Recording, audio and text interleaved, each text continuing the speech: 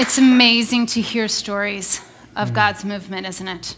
It's amazing. And I am so glad that each and every one of you, that you're here right now. And I don't believe it's an accident that you are sitting here in this room or over in the corner classroom right now. I believe that you're here for a purpose. And we are so thrilled over the next few moments to drink in the power of this present moment and to see what God has for us here today. And our prayer is that every single one of us would leave here in a few moments and that a portion of your life would be different. You would be changed. You would experience transformation. But in order to do that, we want to look back. We want to look back at what God has done, and we want to look forward to what we believe he is going to do. And so we're so thrilled that you are here to celebrate with us this morning. Jeannie and I have been reflecting a lot on all that's happened just this last year as a church, and you may have been around for some of this, all of this, or you may be brand new to what God's doing here, and we just thought it'd be cool to share just little snapshots that are unique that God is doing. I think specifically if you heard in that last video about our Love Works campaign, we started this year by saying, what would it look like for a church to really, truly be good neighbors? Yeah. And how can we get behind great organizations across the city and literally around the world that are doing great work? And so we really asked and leaned into our church to say, we want you to serve and give like never before. And 338 people from our church served in the course of 1 week. Listen to this. In the course of 1 week, they served over 3,100 hours of service given all over the place. And not only that, we actually as a church raised over $250,000 as a church to invest completely into the work that God was doing in this city and around the world. That was a powerful way to start our year, to say we are here to be a blessing to our city and to this world. I think of Perry Fish, who's a part of our church. Perry is a stylist here in the neighborhood at Solo Salon, and she took over the Lydia House, which is a great organization that really meets women and children at a point of crisis and need. And she ran that project like a boss. And she made sure that it was done with excellence and creativity and care, staying way late into the night to make it happen, all as a volunteer, all because she believed that the church is better 7 days a week instead of just one. And you hear a story like that, and you have to say, only God. And as Jared just said, the church is better 7 days of the week. And oftentimes, it's the things that happen on the other 6 days of the week that I get so much life and energy from. In fact, I think about the other 6 days of the week, specifically that happen here in this building or that happen in living rooms all over the city. And specifically, I think about small groups that are meeting all over Chicago. In fact, this past year, 44% growth has taken place in our small groups. 44% more people are in small groups this year than they were last year. It's unbelievable when you think about that. In fact, I'm curious, how many of you have been a part of a Soul City small group this past year? You just look around. It's incredible to think about people gathering in circles and sharing their lives with one another. And one of my favorite mornings around here is Tuesday morning. And our moms group meets here on Tuesday morning, and they take over the church. And I literally mean that. They take over the church because there is not a room in this building that they are not occupying.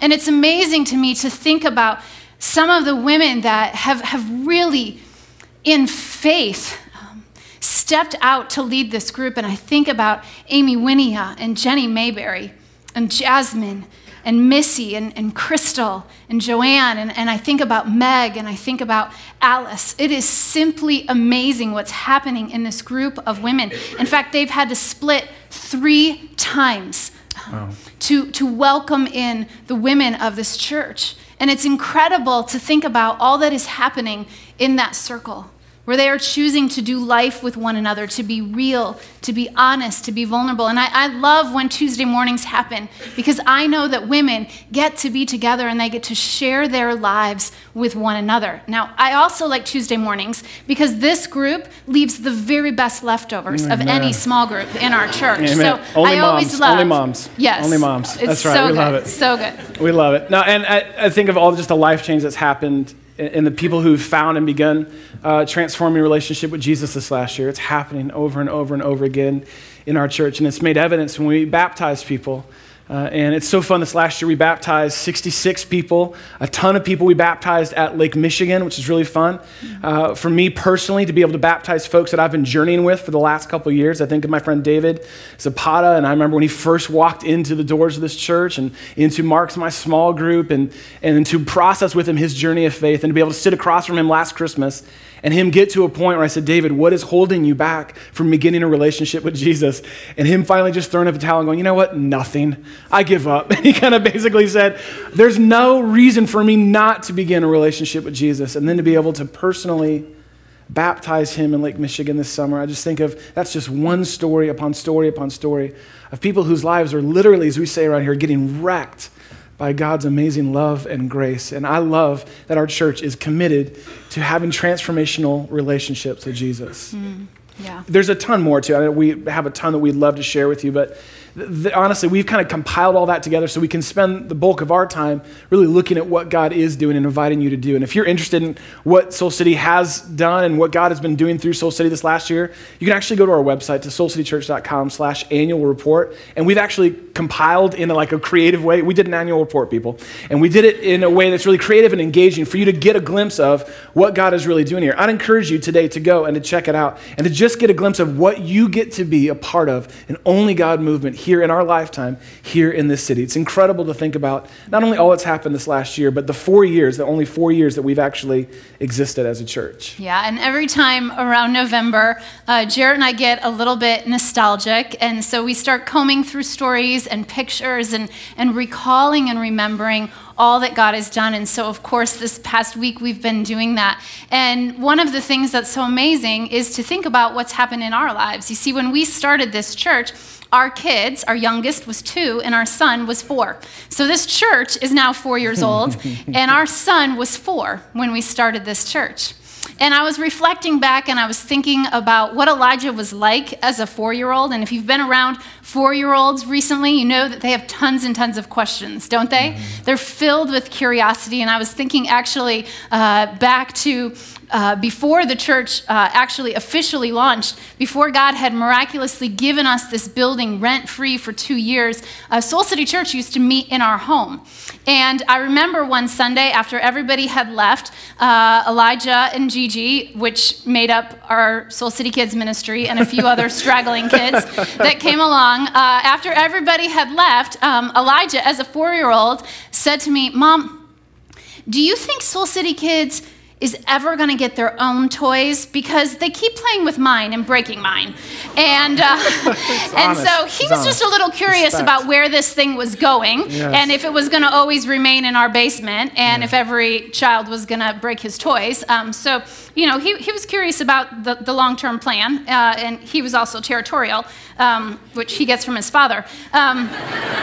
It's true. I like my toys. But if you've been around Soul City, and if you've been around a 4-year-old, you know that we as a church are asking lots of questions, just like a 4-year-old asks lots of questions. And I love the questions that God is inviting us into asking. Mm-hmm. They're great, great questions. In fact, this past year, we increased by 26% of people that come here on the weekends.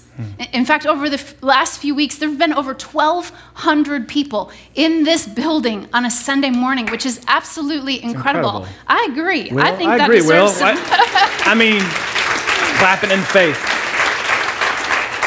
And to think that our Soul City Kids ministry has grown by 33%. Most Sunday mornings, there's close to 200 children and students upstairs above us. I'm really glad that's a concrete ceiling above us. But it's incredible to think about all that God is doing and the amount of people that he is bringing here to this church. And it leads us to a question of what are we going to do about the fact that on most Sundays, we are out of room, specifically at this hour. In fact, those of us that are here in the auditorium, you need to know that there are people all over this building right now that are watching this service.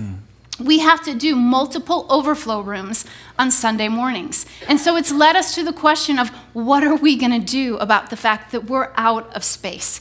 And when you think about it, most people that perhaps don't go to church on a regular basis, if they're inclined to go to church, it's usually between the hours of around 9:30 to 11:30, and that's what feels comfortable to them to go to church. And so one of the things that we want to do as a church is we want to create enough open seats at the optimum hours so that anyone that wants to come here and encounter the transformational love of God will have a seat. And so one of the things that we're going to do in January is we're going to switch around our service times a little bit. We're going to keep the 8:30 service as it is, but we're going to change the latter two services, and our new service times are going to be 8:30, 10, and 11:30. And our hope in doing that is all of you that are here at the 10:30 service right now, you might actually find that the 11:30 is a wonderful option. Great option.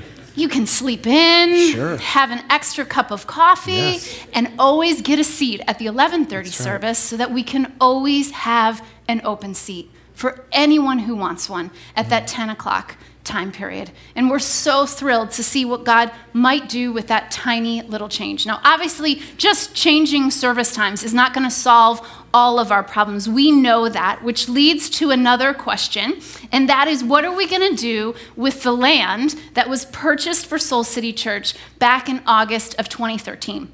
Some of you may or may not know this, but miraculously, a group of kingdom-minded investors came together and purchased the 25,000 square feet of land directly east to this building. So when you go out today, you're going to see the condo buildings that are being built at the end of the block. That space of land where perhaps you are parking on right now, that was purchased by a group of kingdom-minded angel investors, if you will, for the hope of Soul City one day growing into that space. And when you think about the fact that there are 25,000 square feet of land in the fastest growing neighborhood of Chicago that is being held for a church. That's awesome. That's a miracle. That is awesome. That is a miracle. That's fun.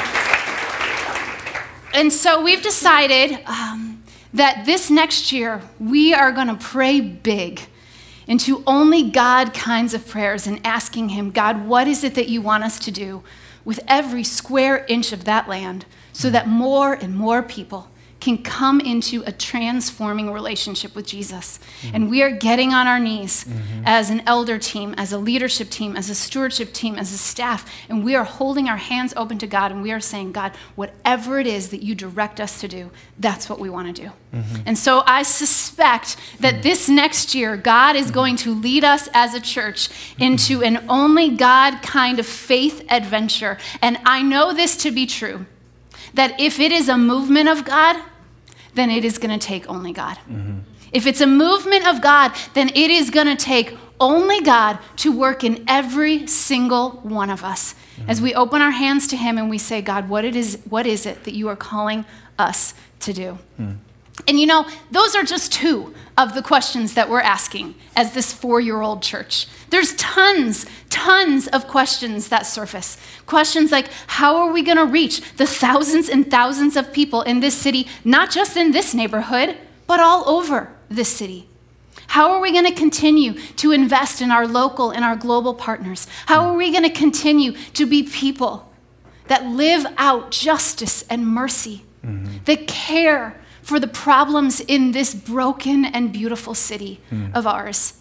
How are we going to continue to care for people that walk through these doors, that find themselves in perhaps the darkest and the most lonely and the most painful season of their life? How are we going to develop and shepherd leaders to care for the people of this church? How are we going to find more space for our incredible Soul City Kids Camp? These, friends, are the kinds of questions that God has led us into, and these are good questions. These are the kinds of questions that churches dream of asking, and can you believe that God in 4 years is allowing us to ask them? It's amazing. It's amazing that we get to hold our hands open to him and say, God, lead us, speak to us, and we'll follow. And those are the kinds of only God faith adventures that this church is committed to being on. I think in light of all of those questions, and there's a ton more, I think probably the most relevant and important question for you personally today, in the midst of all that, you're just getting kind of shotgunned at with what God's doing, I think the most important question is, what does all this have to do with me? For you to just personally ask, what does all of this have to do with me? Why does God have me here in this season right now in this place? Because I don't know about you, but when I hear stories of great faith like this or evidence of God doing big things, if I'm being really honest, at times when I hear those kind of big only God stories, you know what I feel? Small. Insignificant. That's great that's all happening. I don't know what part I would play in that. Those great stories of faith are reserved for great people of faith. And it's really easy in that moment to just go, well, that's for someone else. That's for someone who has bigger or better faith than me. That's for anyone other than me. But the reality is of the story that God is writing and has written for the church is completely the opposite. God always uses the most unsuspecting, ordinary, everyday people like you and me. That is what he does. And when you look to all that God is doing, the stats, stories are incredible, but it really always comes down to people. People are how you prove that God is actually on the move. People are how you prove that God is on the move. People whose lives are being changed by his love. People whose lives are being restored and renewed. People whose lives are being forgiven and set free. People whose lives are giving like never before, serving like never before. Changed lives. Those people are how you prove that God is actually on the move. And it's always people like you and me, the people who least expect that they would be a part of something that God is doing. And I want to show you just like how true this is through looking at a moment at the very beginning of the very first church in the Bible. And I hope that we would not only find ourselves in the story, but that God would speak to us through it. So I'm going to ask if you brought a Bible with you to open to Acts chapter 4. And if you don't have a Bible with you, we've got you covered. There should be a Bible either under your seat or in your seat back. Look right in front of you or right under you. There should be a blue Bible. Would everyone grab one of those and grab a pen? Because I want us to look at for a moment this trajectory of God, this track record of God that he uses to take ordinary, unsuspecting, everyday folks like you and me to be a part of the great and extraordinary things he's doing. Acts chapter 4 is found on page 760. In case you're wondering the blue Bible, it's page 760, if that helps you get there faster. Let me just give you quick context. This is after the events of the death and resurrection of Jesus. And Jesus had called disciples, followers to him. And little did they know what their lives would look like after he was gone. So this is right after he's gone. A year before the events that we're about to look at right now, these folks did not get it. A year before the events that we're about to look at, these followers of Jesus were a hot mess. They did not get it. They were arguing with each other constantly. They didn't believe everything that Jesus said. They were arguing and bicker between each other about who got to be Savior's pet and who was the most important to Jesus. Peter, in fact, who we're going to look at here in a minute and hear from in a minute, Peter even denied that he knew Jesus at Jesus' most critical hour, right before his crucifixion. These are the people who would least suspect that God would want to do something extraordinary through their ordinary lives. But that's precisely what he does. In fact, these first followers of Jesus, right after the church began, loved so outrageously and extravagantly that the whole city began to notice. And in this moment, they had recently just healed someone who their culture had overlooked and walked past every day. They'd healed him through the power of God's love, and then they were arrested for it, and the religious leaders of the day didn't like how they healed this person, and they were threatened by the power that these folks showed. So let's read about what Peter says to them. We'll jump down to verse 8. Acts chapter 4, verse 8 says this. Then Peter, this one who once denied just a year before Jesus, filled with the Holy Spirit, said to them, rulers and elders of the people, these are the religious leaders, if we're being called to account today for an act of what? Kindness. See, that's what it was. We healed someone because of God's love. If we're being called into account for an act of kindness shown to a man who was lame and are being asked how he was healed. So this is Peter ramping up. He's about to preach, all right? So get ready. Here he comes. Verse 10. Then know this. You know you're in trouble when you hear that phrase. Then know this. You and all the people of Israel. It is by the name of Jesus Christ of Nazareth, whom you crucified. Peter pulls no punches. His blood is still on your hands. whom you crucified, but whom God raised from the dead, that this man stands before you healed. What is Peter saying here? He's saying it's only by God's power. This movement of God is only by God. It's by his power. This same one who you crucified, God raised from the dead, and that same power is who healed this person in front of you. So then he goes on to say this: Jesus is the stone you builders rejected, which has become the cornerstone. Now listen to these words. Salvation is found in no one else, in nothing else, not trying really hard, not being really good, not knowing the right people, not knowing enough verses. Salvation is found in no one else other than Jesus, for there is no other name under heaven given to mankind by which we must be saved. What is Peter saying here? He's saying it's only God.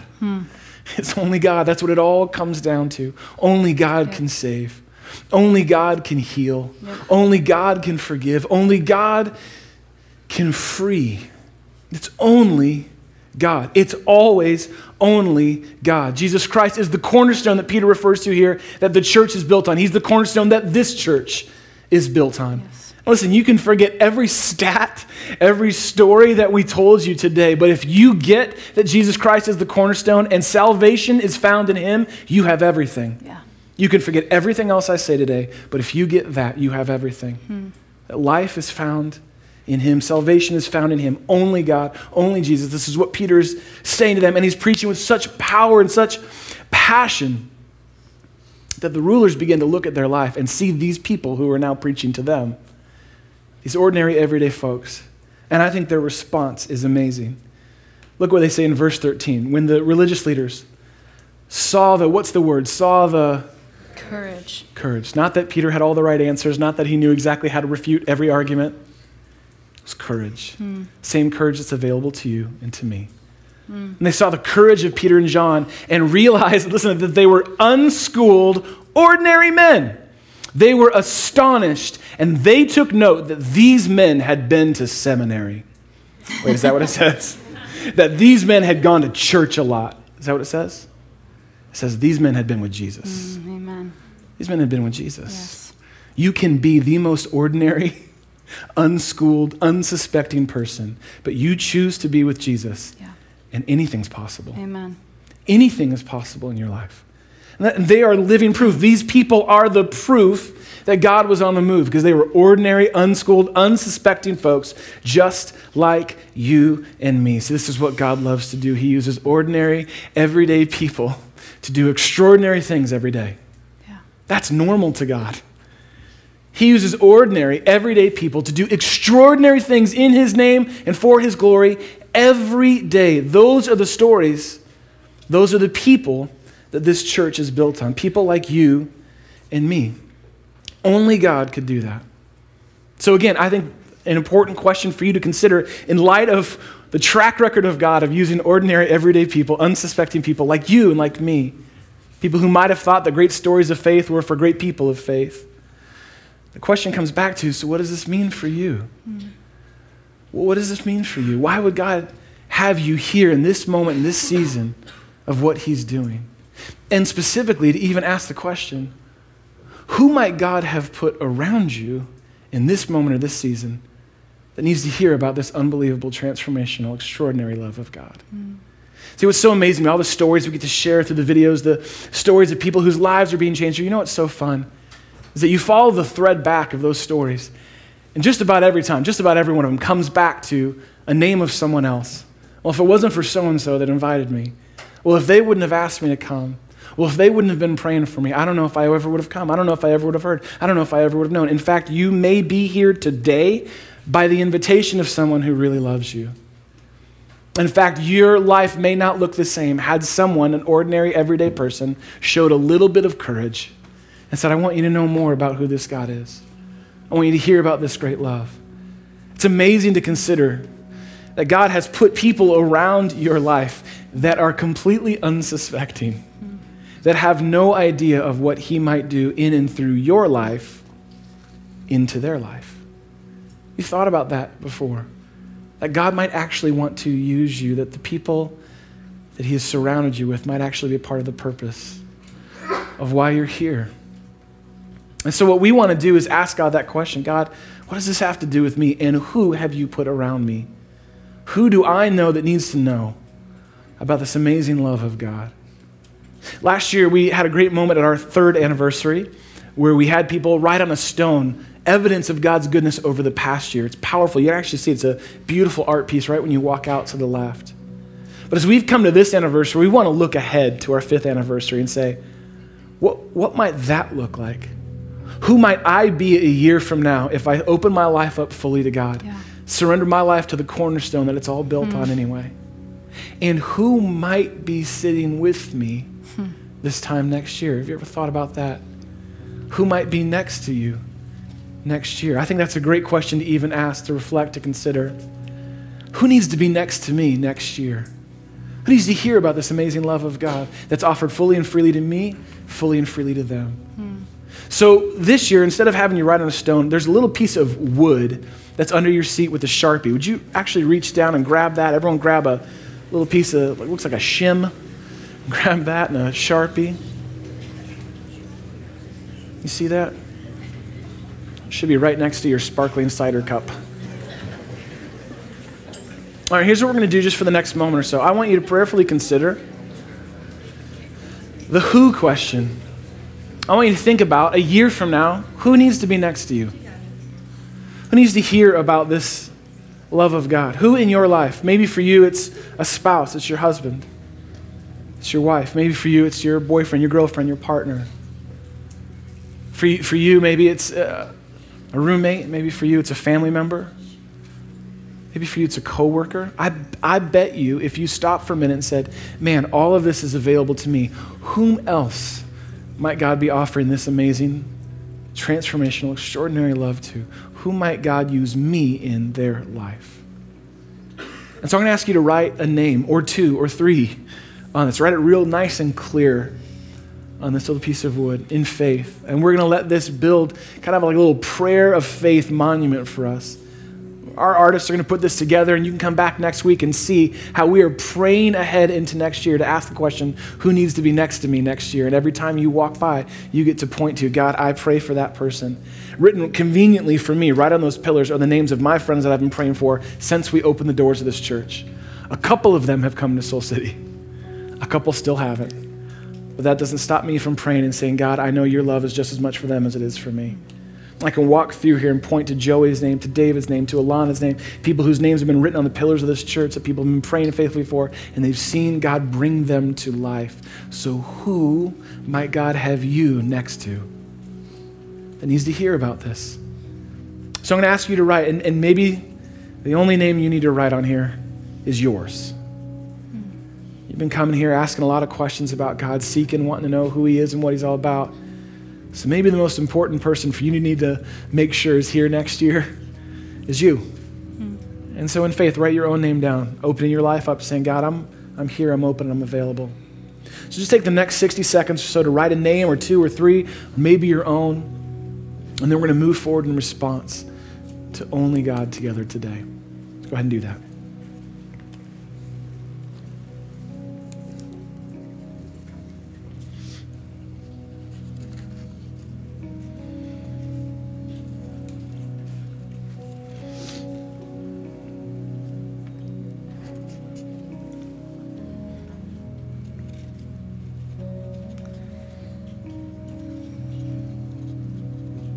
As you're writing, I want to share an email that Jarrett and I received this past week. And our friends, David and Katie Zapata, who are part of this church, they've been mentioned before. I asked them if I could read a portion of this email to you because I think it embodies what it is that God is up to here in this church. And Katie sent this to us, and it said, Jarrett and Jeannie, I'm so excited for Sunday and for our 4th anniversary celebration. And this past week, I was so struck with a terrifying thought. What if Soul City was never created? And I've been reflecting on it through the week in a very It's a Wonderful Life sort of way.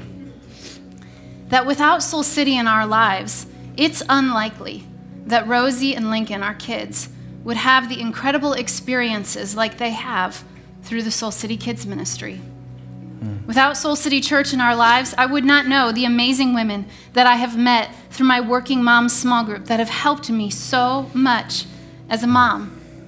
Without Soul City Church in our lives, which I'm speaking for David now, who admittedly doesn't even know I'm writing this email, where would David be without the friendships that he has made through his small group the last 2.5 years? His small group has given him a community here in Chicago that I am so grateful that he has found. Without Soul City Church, I would have lived in the West Loop for the last 3 years without ever really seeing my neighborhood. Without Soul City Church, I don't know where we would have found the support that we've needed as a married couple. And in the true, It's a Wonderful Life reflection, I fear that without Soul City Church, our lives, our family, our marriage, our priorities would all be on a much different path, a grayer path. And it's a scary thing to reflect on and to consider what might have been. So as you all were thinking before starting this church, should we start it in Atlanta or Chicago? Atlanta or Chicago? We desperately needed you here in Chicago, and we didn't even know it. But we did. And even if it was just our little family and our little lives that were impacted by Soul City Church, I would tell you that our journey would have been worth it. And the true joy that I feel is that there are hundreds of families that have been impacted in this same way. And then I think about the community and the hundreds of people that the Soul City families interact with, whose lives are better. Holy cow. It's just so overwhelming to imagine the impact. And we love you. So happy 4th anniversary. Love, Katie and David. And I read the email 3 times and I sobbed my eyes out all 3 times. Because when I read that email, I had the exact same reaction. And that I can't imagine my life without Soul City Church. I can't imagine my life without all of you. And leading this church has simply been the single greatest faith adventure of our lives. And I know that this mission works, leading people into a transforming relationship with Jesus because it has worked on me. I have been transformed. I have been transformed. And you need to hear from us that we love you. We love you. We love you. We love you. We love leading this church. And you are some of the most extraordinary people that I have ever known. You are filled with compassion. Your love for this city and this neighborhood, it inspires me. You are the most willing and the most determined group of people I have ever known. You fought to keep a Chicago public school open, and it is open. Amen. You tutor kids. Amen. You buy coats for those that don't have coats. You supply baskets of food for those that don't have a warm Thanksgiving meal. You make sure that every single kid in this neighborhood goes back to school with a backpack on their back and the supplies inside of that backpack. You hold babies week in and week out. You lead small groups. You teach kids. You open doors. You give people hugs when they walk in. You pour coffee. You are the single most extraordinary group of people I have ever known. You are generous. So many of you are giving well beyond 10% of your income to make this work. And this doesn't work outside of resources. And your generosity is a picture of God's generosity. And you are growing. It is amazing to me when I hear the stories of transformation in this church. Y'all are changing. You are growing. You are being transformed. There is growth. There is healing. There is forgiveness. There are relationships that are being transformed. And I just want you to hear from the heart of who we are. We love you. Yes. We absolutely love you. And your love for us has changed our lives, especially this past year, which was probably one of the hardest leadership years of our life. Your prayers and your encouragement and your notes and your belief and your love for us, not only as pastors, but as parents, the way that you've loved on our two little ones. We absolutely love you. And there is not a single group of people on planet Earth that I would rather pastor than this church. Amen. Than this church. That is until that church in Fiji gives me a call. Yes, sir. Only God. But until then, God. I am yours. And we are in awe of what God has done, what he is doing, and what we believe in faith he is going to do. And so we want to close out our service today by singing a song that has become a sort of anthem for us. And so I want to invite you to stand. And this song was actually written by Patrick and Jarrett. And this song, it really embodies what we have banked all of our hope on. And that is only God. And you know, when we look to the evidence of how God is moving in this church, you are the people that we point to. You are the proof that God is on the move. And so we want to sing and worship and glorify God and honor how he is at work in our lives here. And so God, we say it is only you. Yes. It is only you. And our hope is in you, our trust is in you, our faith is in you. And we believe that it is only you that has been moving in our lives, God. And we want to open ourselves up to you to do more. And God, we know that you are capable of moving mountains. We know that you are capable of parting seas. We know that you are capable of far more, God. And the fact that you choose to use us causes us to say even again, only God. So Lord, I pray that you would look down in complete delight on the corner of Adams and Racine in the middle of Chicago, God, and you would just smile as you see your children singing out and raising our hands in praise and in thanks to you, our good God. We pray this in your name. Amen.